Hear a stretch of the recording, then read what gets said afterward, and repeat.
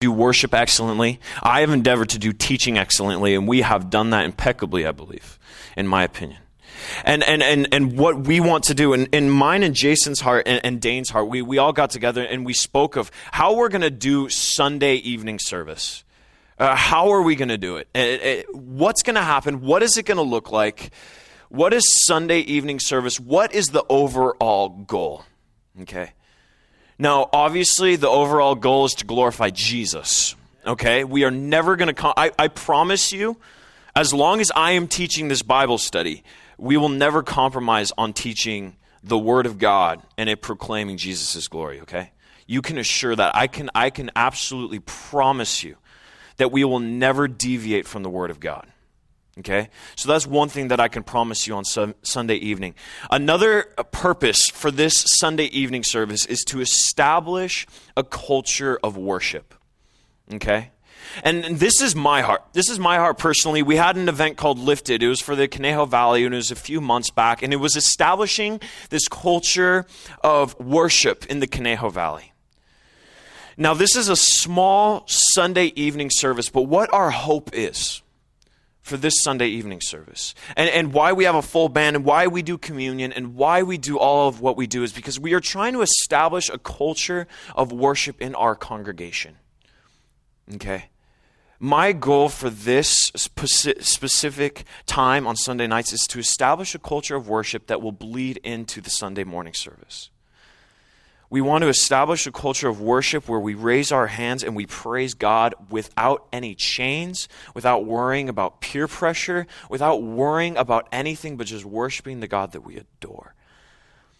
And there's another thing that God put on my heart while we were doing worship, and later on when I was on the car driving home from teaching at the Ranch Church.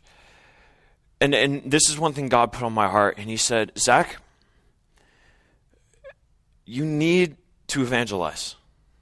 Okay, and this is one thing that he put on my heart. And this is one thing as a Sunday evening team, because, you know, sometimes we have more than this, sometimes we have less than this, but who we have right here is the core Sunday evening service, okay? You are all always faithful to attend. And I can promise you something, because this is something, for someone who goes to church, this is always sometimes a fear. The fear is if they bring a friend, the message might not be, geared towards a new somebody who's new to the church, somebody who doesn't know God. I'm afraid that maybe they'll be turned off by certain things. I want to promise you something. If you are faithful to bring unbelievers here, I will do a call to Christ every single time. Okay? We are all believers in here. I have had conversations with every single one of you. We all love Jesus. I want this evening service to be one where new believers come in, they experience God through worship, and I can assure you, if you say, Zach, I'm bringing a non-believer, I'm bringing a couple friends, they don't know the Lord, I will promise you something. The message will be geared towards the glory of Christ and his redemptive power, and I will do a call to Christ. Are we in agreement here? So then it's the ball's in your court, right? If you are faithful to bring non-believers or people who are struggling, I will be faithful as your preacher to present the gospel in a saving manner. Does that make sense? Without further ado, then, let's get into the word, all right? Ephesians chapter 1. We're deviating a little bit from our chronological study. Raise your hand if you don't have a Bible. We usually do the life and ministry of Jesus Christ in chronological order. Last time we learned about the call of the disciples and what we're going to be doing, not next week because we have off, but then the following week, we are going to be starting a new series on the Sermon of the Mount, starting with the Beatitudes. And we're going to be going very slowly through the Beatitudes, and then we're going to blast through the Sermon on the Mount. It's going to be a fun time. But what I want tonight, it's a special night because this is my favorite passage in all of Scripture. Some of my friends, they know that because I ramble on it a lot. Okay, I used to lead a college group for Calvary Chapel Malibu with these two were there, and I would always ramble on about Ephesians chapter 1, verses 1 through 14. It is my favorite passage in all of Scripture. I believe it is one of the most Christ-centered passages, but it's one of those passages where it's Christ-centered, but it's about us. And so there's a weird paradox that goes in with this, and we're going to be learning about identity issues. And so on Sunday nights, we're going to be continuing next service on the Sermon on the Mount. But let's go through Ephesians chapter 1, verses 1 through 14. And will you stand for the reading of the word of the Lord?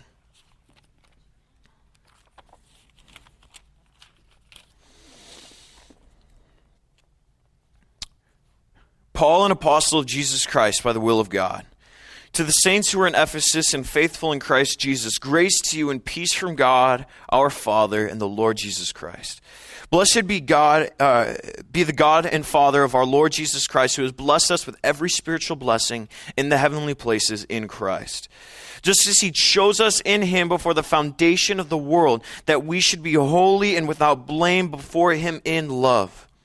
Having predestined us to the adoption as sons by Jesus Christ to himself, according to the good pleasure of his will, to the praise of his glory, of his grace, by which he has made us accepted in the beloved. In him we have redemption through his blood, for forgiveness of sins, according to the riches of his grace, which he made to abound toward us in all wisdom and prudence, having made known to us the mystery of his will according to his good pleasure, which he purposed in himself, that in the dispensation of the fullness of times he might gather together in one all things in Christ, both which are in heaven and which are on earth in him. In him also we have obtained an inheritance, being predestined according to the purpose of him who works all things according to the counsel of his will, that we who first trusted in Christ should be to the praise of his glory. In him you also trusted after you heard the word of truth, the gospel of your salvation, in whom also, having believed, you were sealed with the Holy Spirit of promise, who is the guarantee of our inheritance until the redemption of the purchased possession, to the praise of his glory. Lord, we love you, God, and I pray that you would speak to us through your word, Lord. As every Sunday night service, I pray, Lord, that these people would be refreshed at the end of their day, Lord, by your word. And God, that your revelation, Lord, and that your wisdom towards them, Lord, would break chains tonight. We love you, Lord, and it is in your holy name we pray. Amen. Have a seat. So, the title of this sermon is Identity Issues. And I confess to having many different types of identity issues.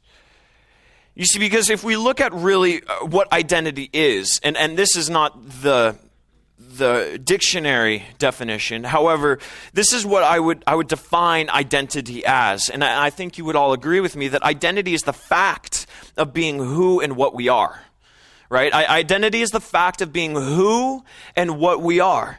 Okay, and our sense of identity and self-understanding, the way we understand ourselves to be, and the way others perceive us as, that affects everything. That affects every single facet of our lives. The way we view ourselves and the way others view us affects every single action that we take, every single step that we take. This whole concept of identity, it builds everything that we do. It builds everything that we are. It is the foundation.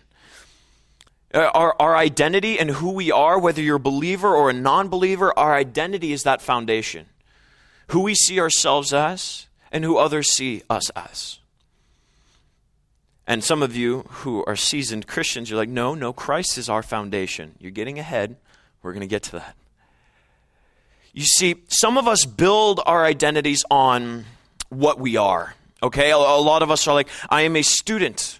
I'm an employee of this company. I am an owner of this company. I am a mother of so-and-so and so-and-so. I am a father of so-and-so and so-and-so. I am a husband. I am a wife. I am good looking. I am, I am bad looking. Okay, I am a talented musician. Okay, we define ourselves many times on what we perceive ourselves as. I'm a surfer. I'm a soccer player. Okay? We identify, I'm a mother, I'm a father. We identify ourselves by certain titles. Okay? But many times, some of us also build our identities on what we are not. Many of us are like, I am a good mother. Some of you are, I am not a good mother. I am not good looking. We build our identities on these certain things. I am not very talented. So many times we build our identity on the fact of what we have and what we are, or what we do not have and what we are not. Both equally dangerous. You see, because if I build my identity on what I have, when that leaves me, my identity is shattered. When I build my identity on the concept of maybe being a youth minister, if I build my identity on the fact of maybe I am in a relationship with so-and-so, I am married to so-and-so. When that leaves, if that leaves, God forbid, identities are shattered. We see this in women who put their identity in their good looks. Gravity starts to kick in. Right? You see these women all their lives put their identity in their good looks, and then gravity kicks in. And what do they try to do? They desperately try to plastic themselves up. It's weird. But it's an identity issue. There are many men who all their lives have put their identity in what they do in sports, perhaps. The glory days. But then that shatters, that ceases to exist, and then they have an identity issue, and they're constantly reminiscing on what was and not what is now. Because their identity is still in that past thing. You see, this determines how we feel about ourselves. It honestly determines a worthiness, doesn't it? You see, if our identity is in our good looks, then our worthiness is based on how good looking we are. If our identity is based on how well we can preach or how well we can articulate the Bible even, what happens when there's somebody smarter than us? Yeah, our identity is a little shooken up. What happens when somebody's better than you, or what happens when you realize that what you had put your identity in is kind of messy? We see this, I see this in youth ministry with relationships a lot. They put their identities completely and solely into one person. And then shattered. Completely shattered. Their identities are shattered after that. Their sense of belonging, our sense of belonging is always going to be circling around this concept of where our identity lies. If my identity lies within my family, then my sense of belonging, my sense of self-satisfaction, my sense of comfortability will always be within the boundaries of my family. But what happens when my family shatters? What happens when a mom or a dad or a sibling lets me down? My identity is then shattered a little bit. What happens when the foundation that we have built turns out to be weak? A sense of not only insecurity, but a sense of unworthiness will pop up. Specifically, it's with women and their looks and men with their abilities. I'm not trying to generalize, but that is what generally happens. Women will put their identity in how they look, and then men will put their identity on how well people think they do. But there is a difference between fitting in and belonging. You see, when our identities are in things that are temporal, when our identities are in things like looks or abilities, when our identities are in things like education, when our identities are in things like family or friends, when our identities are in things on how social we are, in media, the internet, whatever it may be, when our identities are rooted in these things, we will guaranteed conform ourselves to fit it. Without a doubt, we will. If we are trying to fit into a certain type of people group, it may even be church. It may even be church. It may even be your Christian community. You may be trying to fit into your Christian community, but you will never belong. When we are trying to conform ourselves to fit a certain people group, to fit a certain clique, to fit a certain identifying concept, identifying ability, identifying activity, when we are trying to conform ourselves and change ourselves to fit a certain look, a certain persona, or a certain people group, that is a sign that your identity is not rooted in Christ. That's a good sign that you have issues that you need to work out. You have identity issues. Because we will find that there is a difference between fitting in and belonging. You see, fitting in is conforming yourself to be accepted. Belonging is being accepted just for who you are. There's a distinct difference in this. And it's my problem, it is my fear most of the time, and this may not be the issue with you, but it is my problem most of the time where I try to fit into my Christian community, where I will try to conform myself into my Christian friends and my Christian coworkers and my Christian family. Many times I will change who I am, I will change the way I speak, I'll change the way I even do humor just to be accepted into a certain lens. Just to be accepted. But that's not belonging.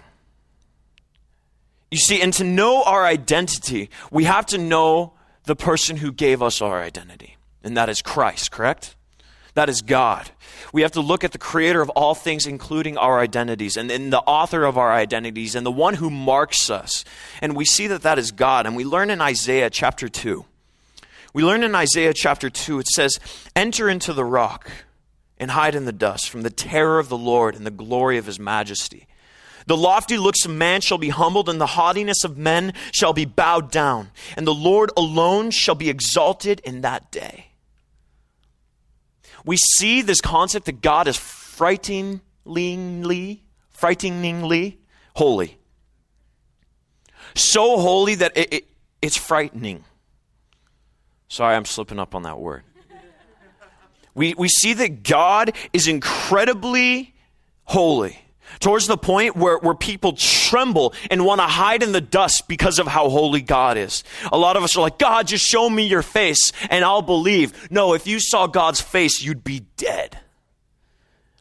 God is so incredibly holy that we cannot even hope to come into his presence because of our sinful nature. That's why we have Jesus. Jesus is the only one pure enough to enter into his presence.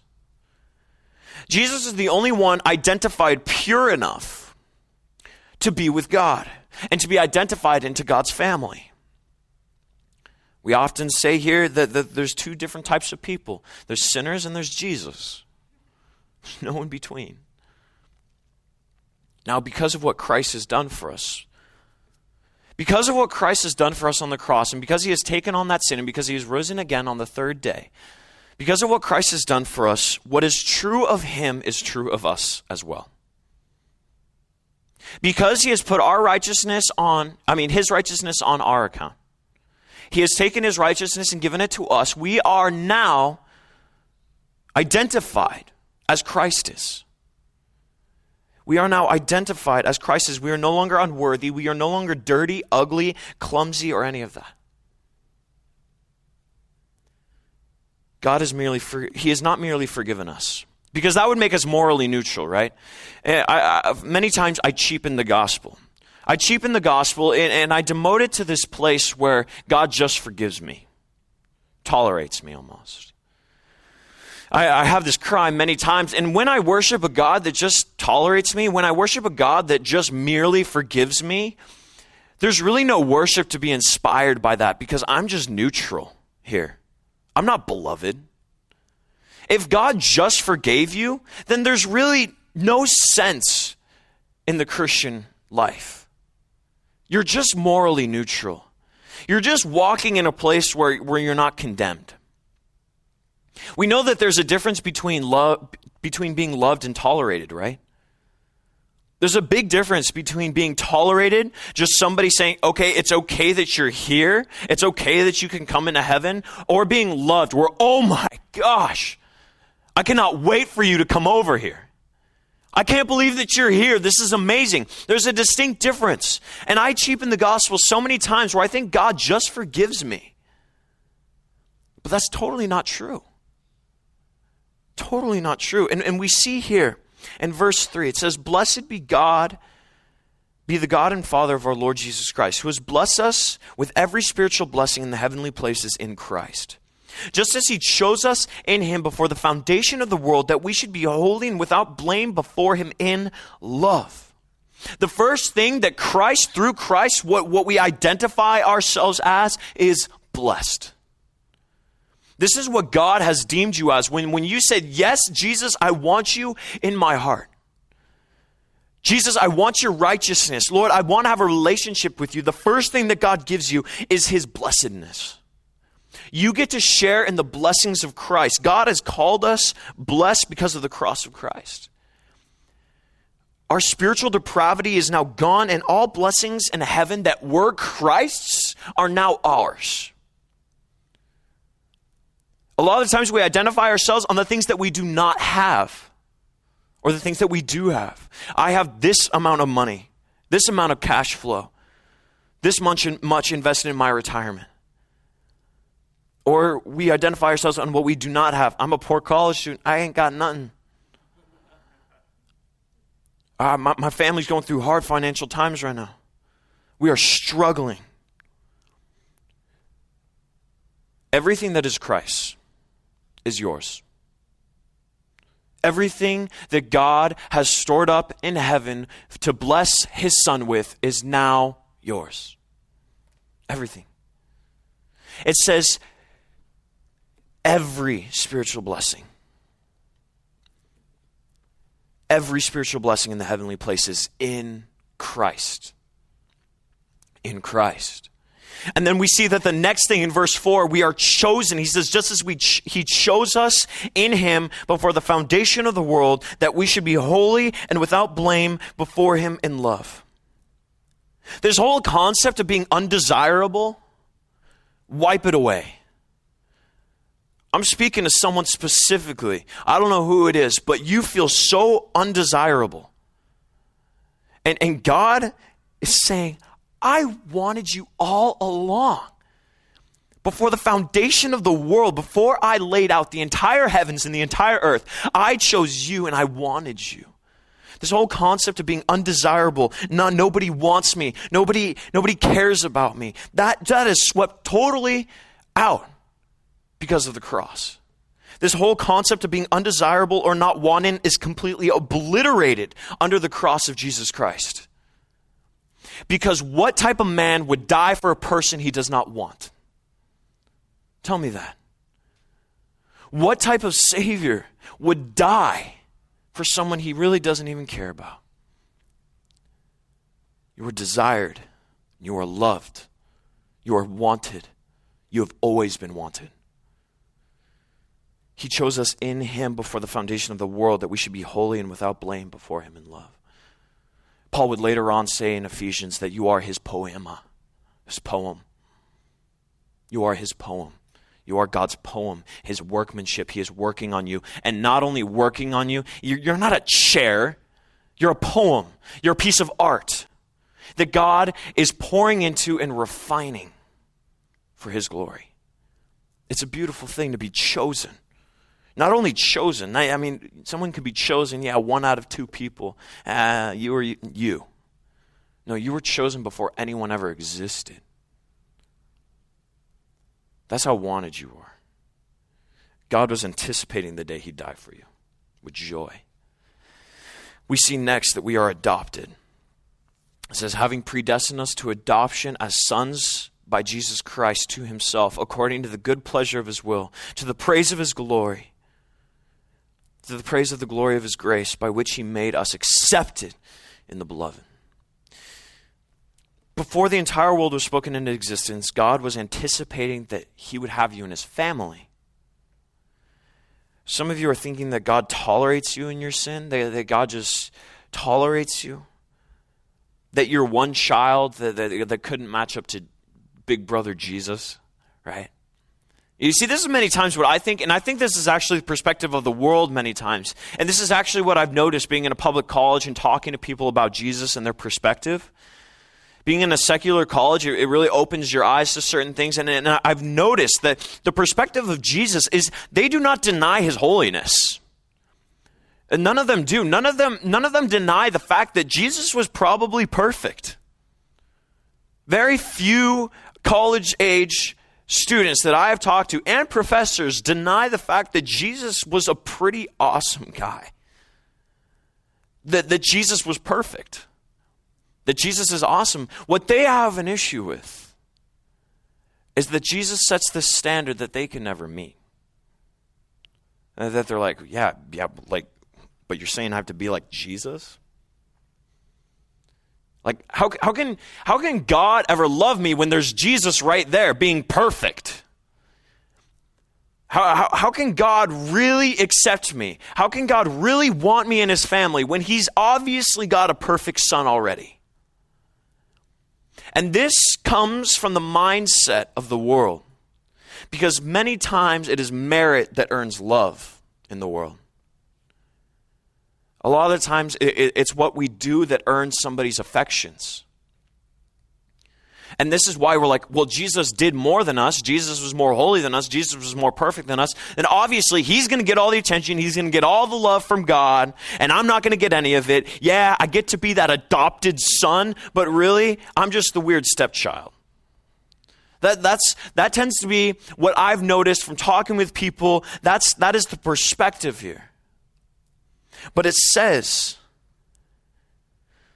having predestined us to adoption as sons by Jesus Christ himself, according to the good pleasure of his will, to the praise of his glory and of his grace.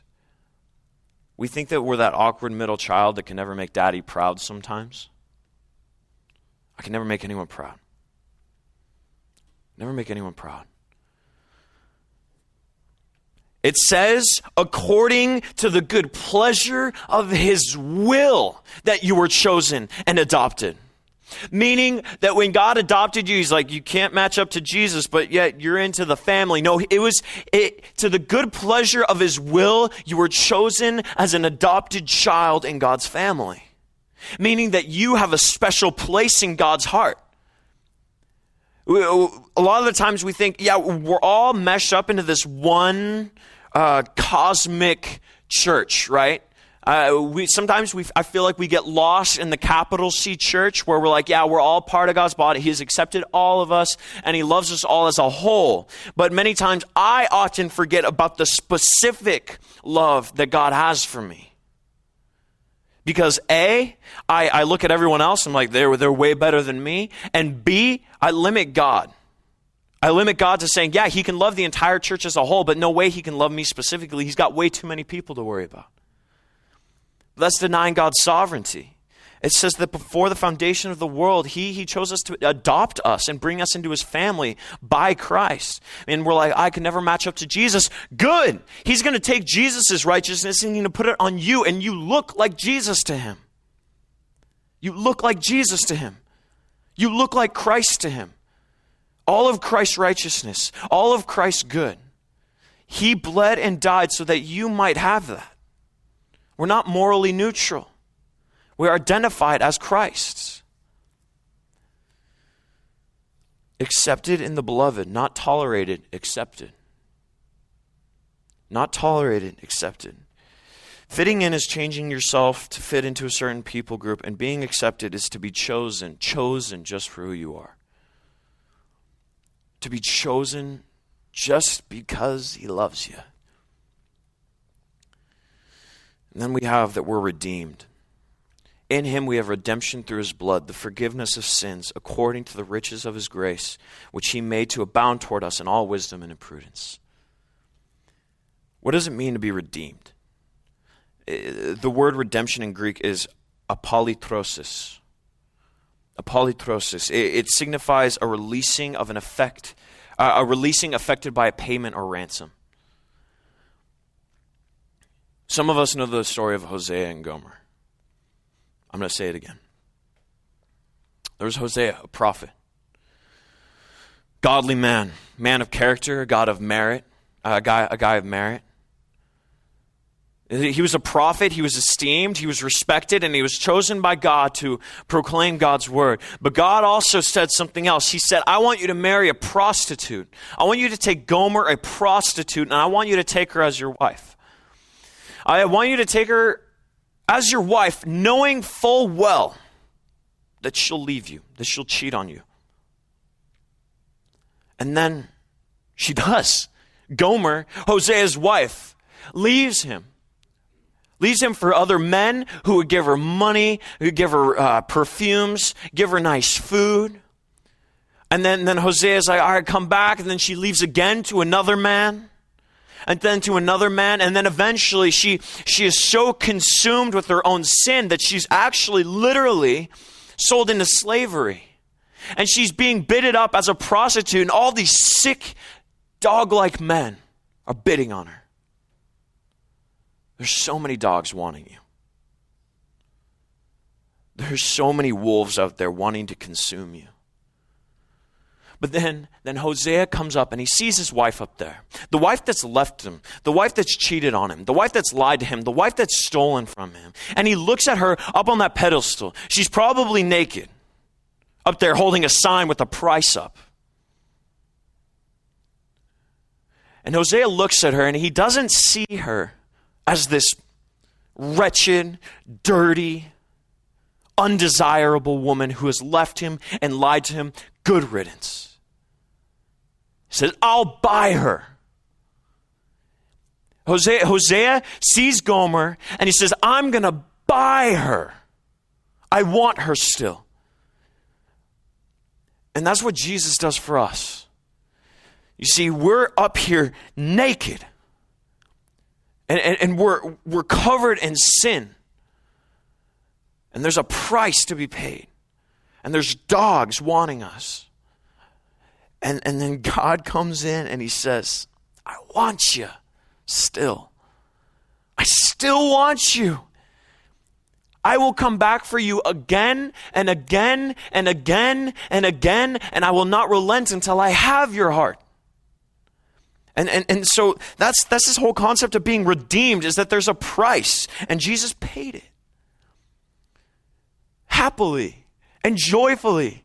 A lot of the times I get into this whole rut where I feel so bad. I just feel bad because, and I feel like a lot of sermons are just huge guilt trips because I'm like, oh, Jesus did all this great stuff and I'm still a terrible person. Like I'm so bad no matter what. No matter how hard I try, like it's just, I still suck. No matter at the end of the day, yeah, Jesus bought me again and again, but sometimes I just feel bad for Jesus. I feel bad for Jesus because I just keep screwing up. But then I realize Jesus loves it. And that's weird to think about. But Jesus loves us so much that he does it again and again and again, and he accepts my repentance and he forgives me again and again with a joyful heart. Just as the man who had lost his son, and his son, he's like, give me my inheritance, and he left. And he squandered it all on drugs and women and alcohol, and he had to sleep with the pigs, and he came back just ashamed. And his father was so stoked. And this shepherd lost one sheep, and he threw an entire celebration just because he found his one sheep again.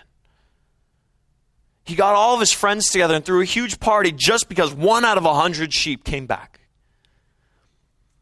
Realize that God loves your repentance, okay? He doesn't love it when we mess up, obviously. But he accepts your repentance with joy in his heart.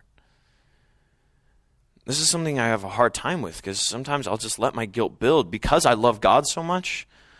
Many times when I sin against him, I just feel bad. I just feel like I hurt God's feelings again, and I did. But God accepts me back with joy. And then we see that God makes us involved. And we see this in verse 9. Having made known to us the mystery of his will, according to his good pleasure, which he purposed in himself, that in the dispensation of the fullness of times, he might gather together in one all things in Christ, both which are in heaven and which are on earth. In him also we have obtained an inheritance, being predestined according to the purpose of him who works all things according to the counsel of his will, that we who first trusted in Christ should be to the praise of his glory. Listen, we are brought into the plan of God. This is something unique to Christians. This is something unique to you believers. We are brought into the cosmic plan of God. We are brought into this club, if you will, where we have this secret knowledge. We have been, the mystery has been revealed to us. Many people spend their entire lives, years and years, maybe spending money and spending time trying to realize, what is my purpose in life? What's the reason? Philosophers everywhere have spent their entire lives trying to figure out what is the meaning of life. What is the meaning? College professors, we have business, we have president. Everyone is trying to wrap their heads around what is the meaning of life. And this, if you ask anyone in the world, you'll get thousands of different answers. What is the meaning of life? Why are we here? What's the point? And many of us as Christians, sometimes we don't have that answer. Well, it's arbitrary, there's many different interpretations. And philosophy majors, they spend their entire careers trying to figure out this one concept. What is the meaning of life? And God has given us the distinct privilege of giving that answer in one word: Jesus. That's it. It says right here that in the dispensation of the fullness of times he might gather together in one all things in Christ, both which are in heaven and which are on earth. Meaning that we are brought into the plan of God that is bringing everything together for Christ's glory. We are given a purpose, and that is to be to the praise of his glory. What is the meaning of life? It is to know Jesus and to be to the praise of his glory. If you have any friends that are like, yeah, well, the meaning of life, it's kind of a question that remains to be unanswered. No, it's answered.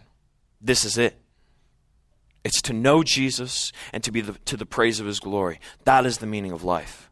That is why we're here. You just found your destiny. That is it. For the rest of your life, you will know your goal. Not many people can say that. Think about how many of your friends can actually say that they have one goal that they know will always be there for the rest of their entire lives and beyond their lives. I have a purpose, I know exactly what it is, and I know exactly how to do it. That's it. I just made life so much more simple for you, okay? It doesn't matter what you do. As long as you know Jesus and that you are to the praise of his glory, it doesn't matter what car you drive. It doesn't matter where you live. It doesn't matter how your living conditions are. It doesn't matter how good looking or ugly or stupid or smart you are. It doesn't matter. None of it. You have a purpose in life now. You know what you're going to be doing for the rest of your life. Go do it. Because you have been given this mystery. It has been revealed to you, and it's not revealed to many people. Take advantage of it. You just found out what you're going to be doing for the rest of your life. What you were born to do. That's what you were born to do. Many people find this one job and they're like, I was born to do this job. Well, yeah, maybe. But you were born to know Jesus, and you were born to be to the praise of his glory. That is it. And that's where we fall under this identity. We're not only identified as adopted, as redeemed, as accepted, as beloved, as blessed, but we are also given this higher purpose in life that not many people can say that they have. And then this is the last one. I'm going to end with this. Sealed. Sealed. In him you also trusted after you heard the word of truth, the gospel of your salvation, in whom also, having believed, you were sealed with the Holy Spirit of promise, who is the guarantee of our inheritance until the redemption of the purchased possession to the praise of his glory. This is the seal of authenticity. It's like a package that requires a seal in order to be opened. This is like a letter that has been sent, and you know who sent it. There's a specific seal. It is an identifying seal, a seal to confirm beyond a doubt that this possession belongs to this person. It is a stamp of approval. It is a stamp of approval. God sends his precious gift of the Holy Spirit to prove to you and everyone around you that you are his and nobody can snatch you out of his hands. This is what literally seals the deal. Okay? Under all of our identity, we are accepted, we are beloved, we are blessed, we are redeemed, we are purchased. We are brought in to the big plan of God. We are given a purpose, and under all of it is the seal of the Holy Spirit. Everything is brought under the seal of the Holy Spirit. It is a guarantee. It is a guarantee that God has you and he's not letting you go. In John chapter 10, Jesus says this, "I am the good shepherd. The good shepherd gives his life for the sheep. But a hireling, he who is not the shepherd, one who does not own the sheep, sees the wolf coming and leaves the sheep and flees. And the wolf catches the sheep and scatters them. The hireling flees because he is a hireling and does not care about the sheep. I am the good shepherd, and I know my sheep, and I am known by my own. As the Father knows me, even so I know the Father, and I lay my life down for my sheep. And the other sheep I have, which are not in this fold, them also I must bring, and they will hear my voice, and there will be one flock and one shepherd." A sheep who put their identity in hirelings. Sheep who put their identity in looks. Sheep who put their identity in abilities. Sheep who put their identity in their families and their friends. Sheep who put their identities in things that are fleeting, not permanent, will be scattered when the wolves come. Will be devoured when the wolves come. We are not sheep that are being taken care of somebody who's paid to do it. Where we're not sheep who have a shepherd, a hireling that is not invested in us. Jesus says, "I am the good shepherd and I will lay my life down for my sheep." The foundation is shaky when us as sheep put our identities, put our trust in things that are fleeting. Religion can be one of them. Church can be one of them. Bible studies can be one of them. It's true. I've experienced it. When we put our identities in these things, and when something happens, when wolves come or when there's a storm, it all shatters underneath us and we have an identity crisis.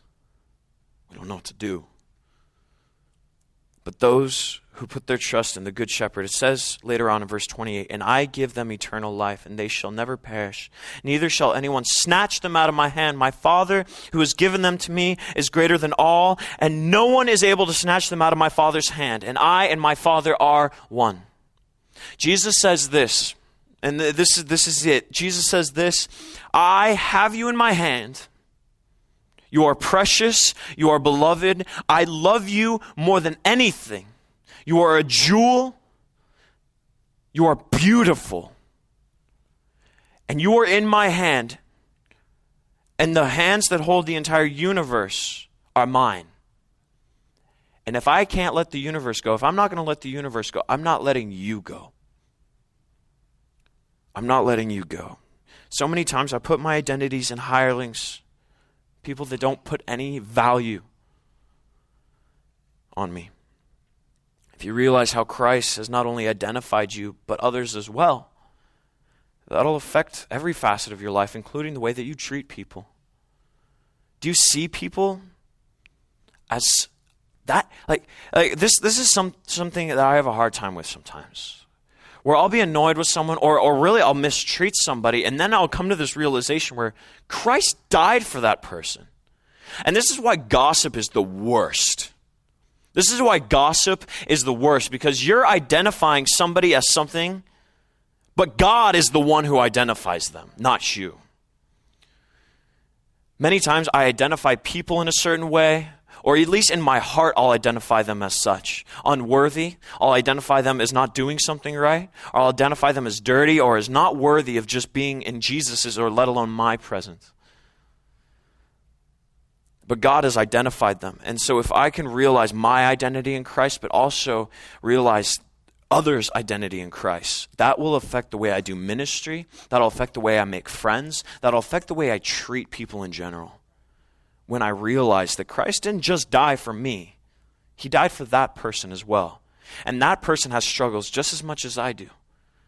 That person is hurting just as much as I am. We all go through life. And when I realize, man, that person must be going through some deep stuff right now. That person's identity is shattering. And he needs Christ. Or she needs Christ. So if we understand our identities in Christ, and we understand that we are held by Jesus' hands, it will affect the way we view other Christians as well. Because one thing I need a lot of work on is judging other Christians. Judging other believers. I need to realize, man, Christ died for them.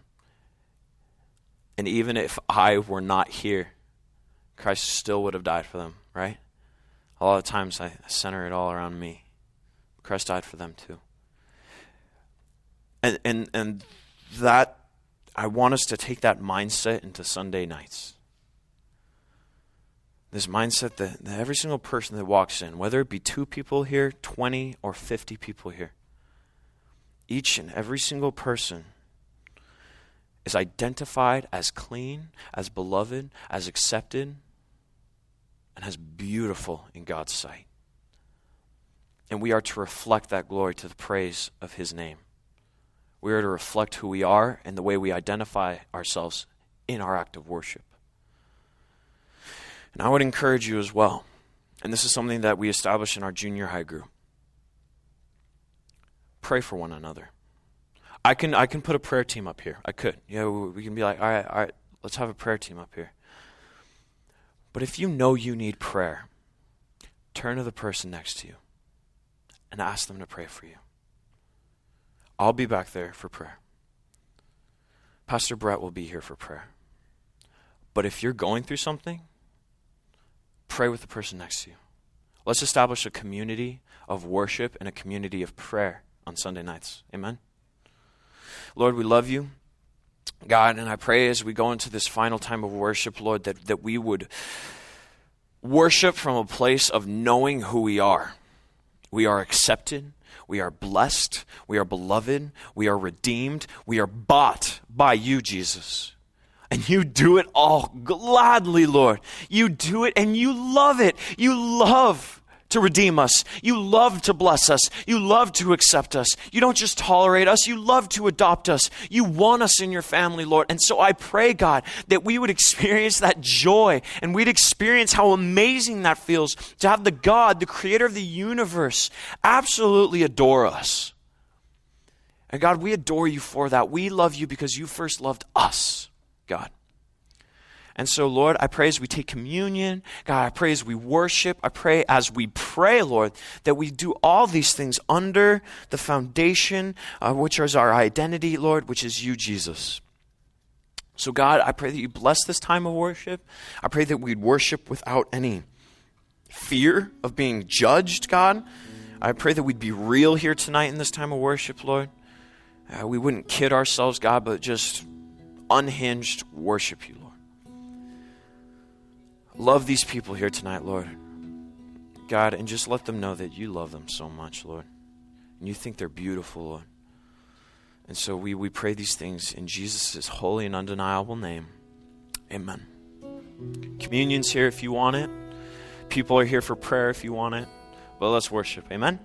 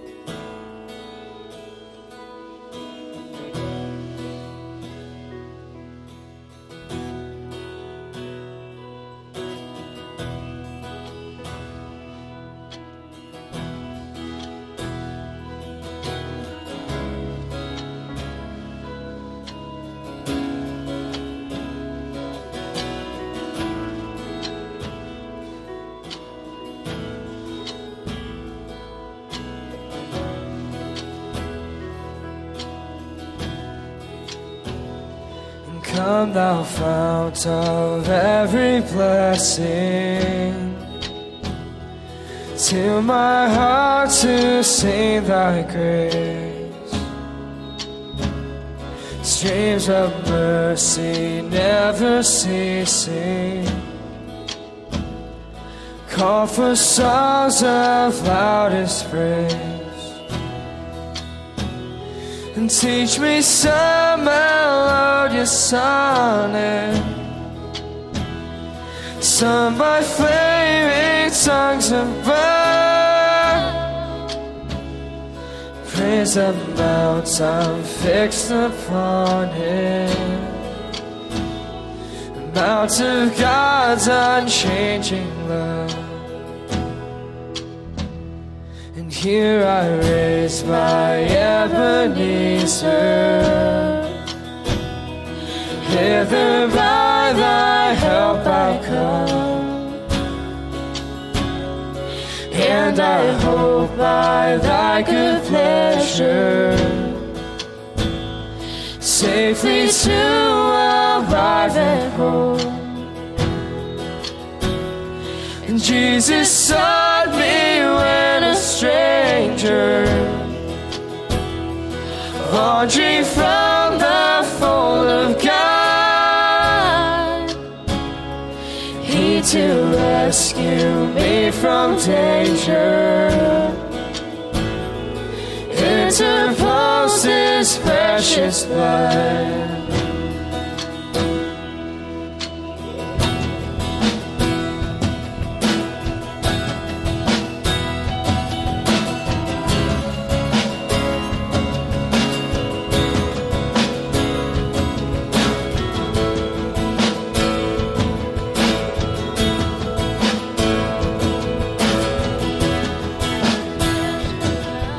To grace, oh to grace, how great a debtor daily I'm constrained to be, and let thy goodness like a fetter bind my wandering heart to thee. Prone to wander, Lord, I feel it, prone to leave the God I love. Here's my heart, oh, take and seal it, seal it for thy courts above. Prone to wander, Lord, I feel it, to leave the God I love. Here's my heart, oh, take and seal it for thy courts above.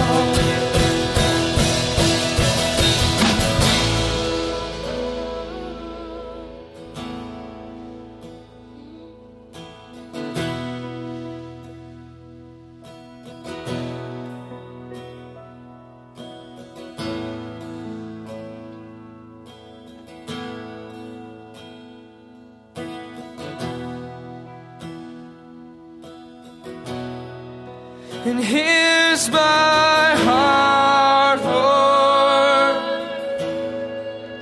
here's my heart,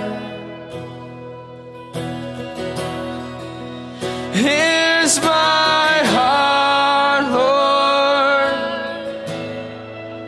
here's my heart, here's my heart, Lord,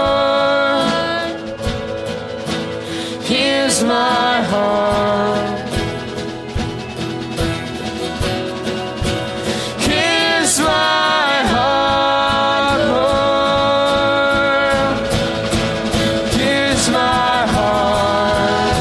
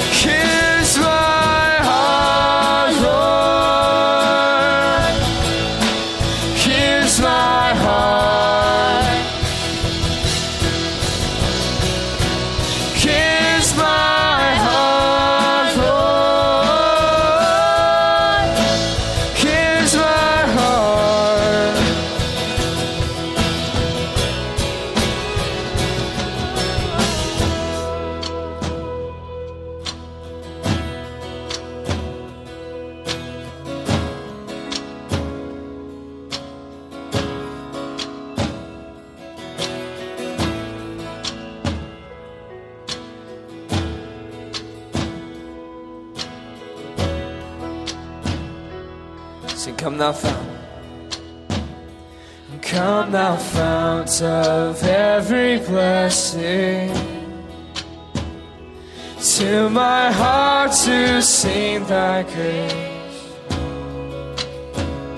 Streams of mercy never ceasing, call for songs of loudest praise. Teach me some melodious sonnet, sung by flaming tongues above. Praise the mount I fixed upon it, mount of God's unchanging love.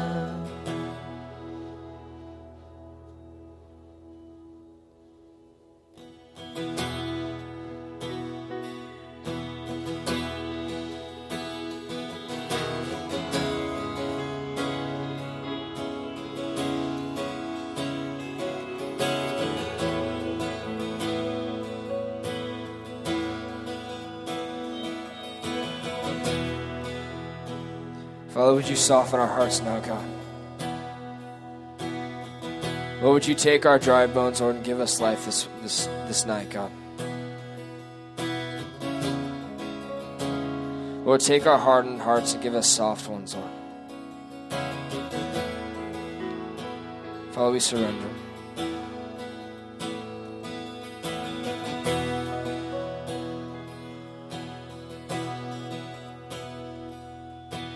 You can take my dry bones, breathe life into the skin. You called me by name, you raised me to life again.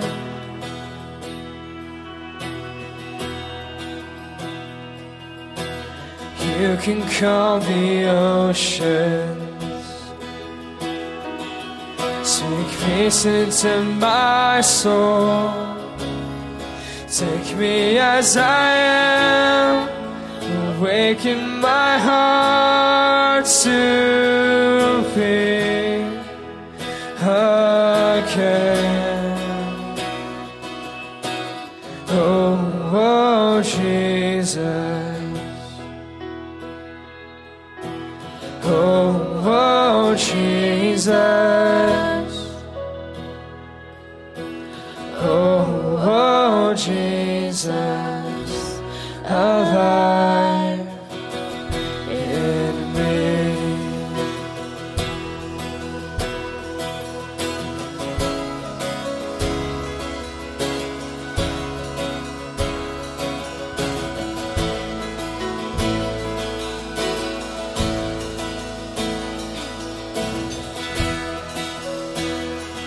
Sing, you move. You move in the unseen. You set the captives free. As I stand and sing, you